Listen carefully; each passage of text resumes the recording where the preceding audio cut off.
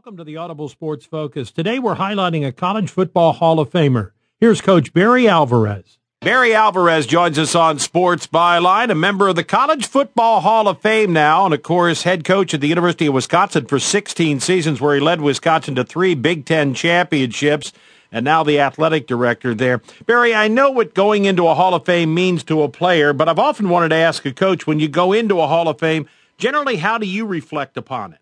Well, you said